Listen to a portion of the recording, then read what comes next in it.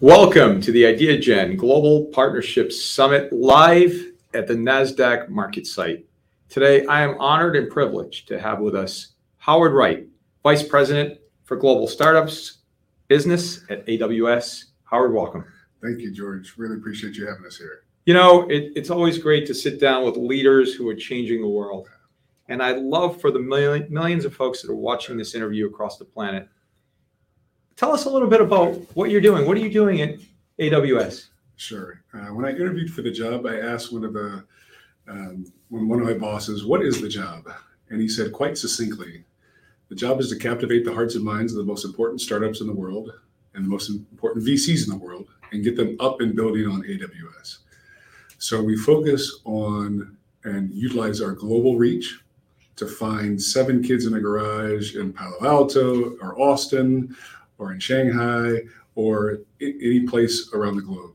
The goal is to unleash all the assets that we have as AWS to that community, so that community builds the unicorns and the soonicorns of tomorrow. I like that, soonicorns. I like that. That's a new term. I might have to start using that.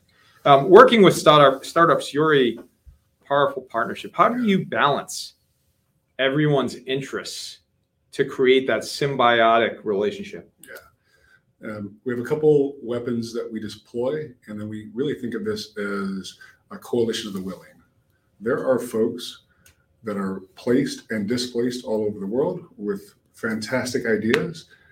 They need either take that from an on-premise solution into the cloud, or a lot of our partners build cloud first.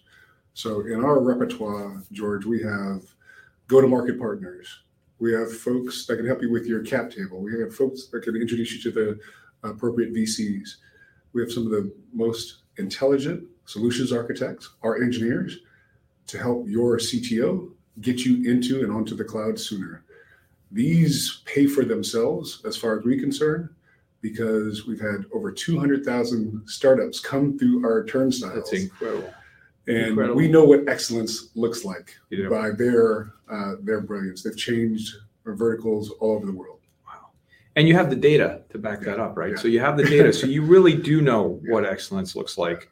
Are there any specific, I know there are many, you said 200,000, but which specific startups stand out for you? Which ones or projects? And are there any that you'd like to share with us today? Sure. One that stands out is one of our offerings, which is Activate, which is as you as a company, an entrepreneur, or an individual, we give you access to hundreds of thousands of dollars of free credits to start building your workloads on AWS. We're making the bet that as you get more comfortable with the storage and our different containers, you'll be more loyal to AWS. We take those risks early on because those companies become, for instance, have you ever ridden in an Uber? Have you ever stayed at Airbnb? Have you ever binged to watch something on Netflix? We're playing a global game of trying to identify and help these next pioneers become part of and use AWS as their cloud partner. Incredible. And at AWS, you're empowering all of these startups to achieve their mission in alignment with the global goals of the United Nations. Those 17 global goals that we talked about yesterday at the UN that were agreed to unanimously by all 193 member states, including the United States of America. So how are you doing that? We have a series of leadership principles at Amazon, and a lot of companies talk about their leadership principles, but they're on some poster in some corner of the building. Our leadership principles are woven into every conversation, every email, and certainly every key decision that the company makes. One of those leadership principles is hire and develop the best, George. So present company excluded, hire and develop the best in terms of how we recruit, how we retain, how we develop, and how we progress our workforce. I have had the privilege of having some great mentors that I still talk to today. Those mentors always talked about great leaders develop other great leaders, not followers. And so the balance that we have and what's aligned with Idea Gen and the opportunity is to Let's help identify and build together these next great leaders for all of these verticals and segments. You talk about mentors, and I know I heard at the UN the power of mentors. One of probably my preeminent mentor was former Congressman Louis Stokes, and he was a statesman. Yeah. He transcended politics. He transcended what we view today as politics because he was a statesman. Mm-hmm. And he taught me many things, including never mistaking being nice for being weak. Yeah, that's true. And that's an important key lesson because why? Because all of these startups that you're helping, they're trying to figure out, do I have to be hard charging? How do I treat my employees? They're hearing things like empathy. They're hearing all these different messages. And you're helping, Howard, you're helping them understand the key lessons that Lou taught me. Yeah. I was fortunate that he became my mentor and good friend and leader on helping to create what is IdeaGen today. Yeah. We're fortunate for that. Very much so. But for the folks that aren't, the key lessons that you're helping them learn with these 200,000 startups, mm-hmm. the resources that you're presenting to them, and all the rest is changing the trajectory, not only of the United States, but the world. We like to think of it as democratizing access to the cloud. We talk about access as a verb a lot, and sometimes it gets missed that certain groups, don't have the same access as other groups. And so part of the other thing that we're very proud of is that we have multiple programs for underrepresented founders, for Latino, for women, for LGBTQ. We are another one of the leadership principles, if you want, as I can continue on my little infomercial about Amazon, is with this success and this scale brings deep responsibility to those of us who now have the opportunity to be on a platform like this. Right. What do you do with that responsibility? We know we're not going to cure racism in the next week. We're not going to cure sexism, nor homophobia, nor Islamophobia. But we're putting our money where our mouth is and then giving the resources to folks from all shapes, colors, nationalities, and sexual orientations to come build with us. Let us help you prove what's possible with AWS. Beautiful. That wasn't an infomercial. That's what you're doing. Are there any there's so many other AWS initiatives that target specifically, you mentioned various groups of underrepresented entrepreneurs. Are there any other ways that you're helping to uplift them? I'll take two. We just announced a fund of funds. So we've committed $150 million to 4 different VCs that have traditionally focused on underrepresented founders. But that's just one step in the journey. We've also created the Impact Accelerator. The Impact Accelerator, it's easiest to think of non-dilutive cash, credits, and access to the smartest SMEs, subject matter experts in the world at AWS. So we've done that for Black founders. We're doing it for women founders. We have more coming here very soon, so stay tuned. But the talent is everywhere. Yeah. Access to the capital and the resource is not ubiquitous. And we're trying to demystify that as well.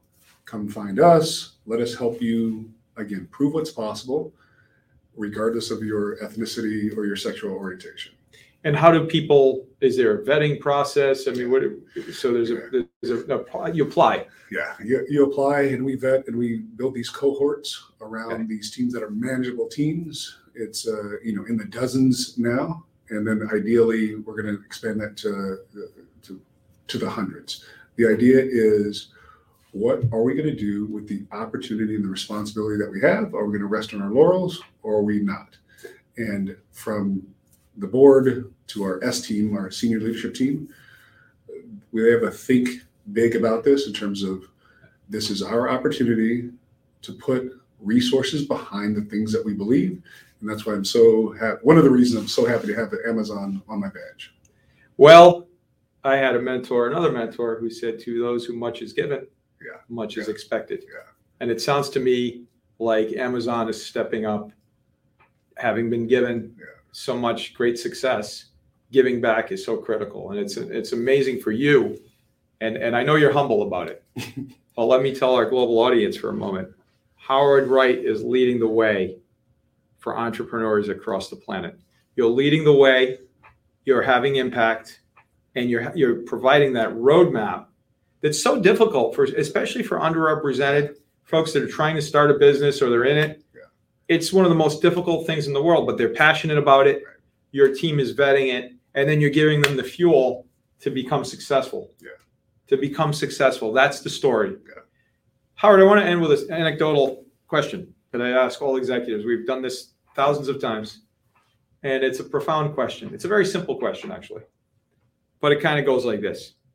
What is one key lesson, one, that you have learned that has the potential to change the world?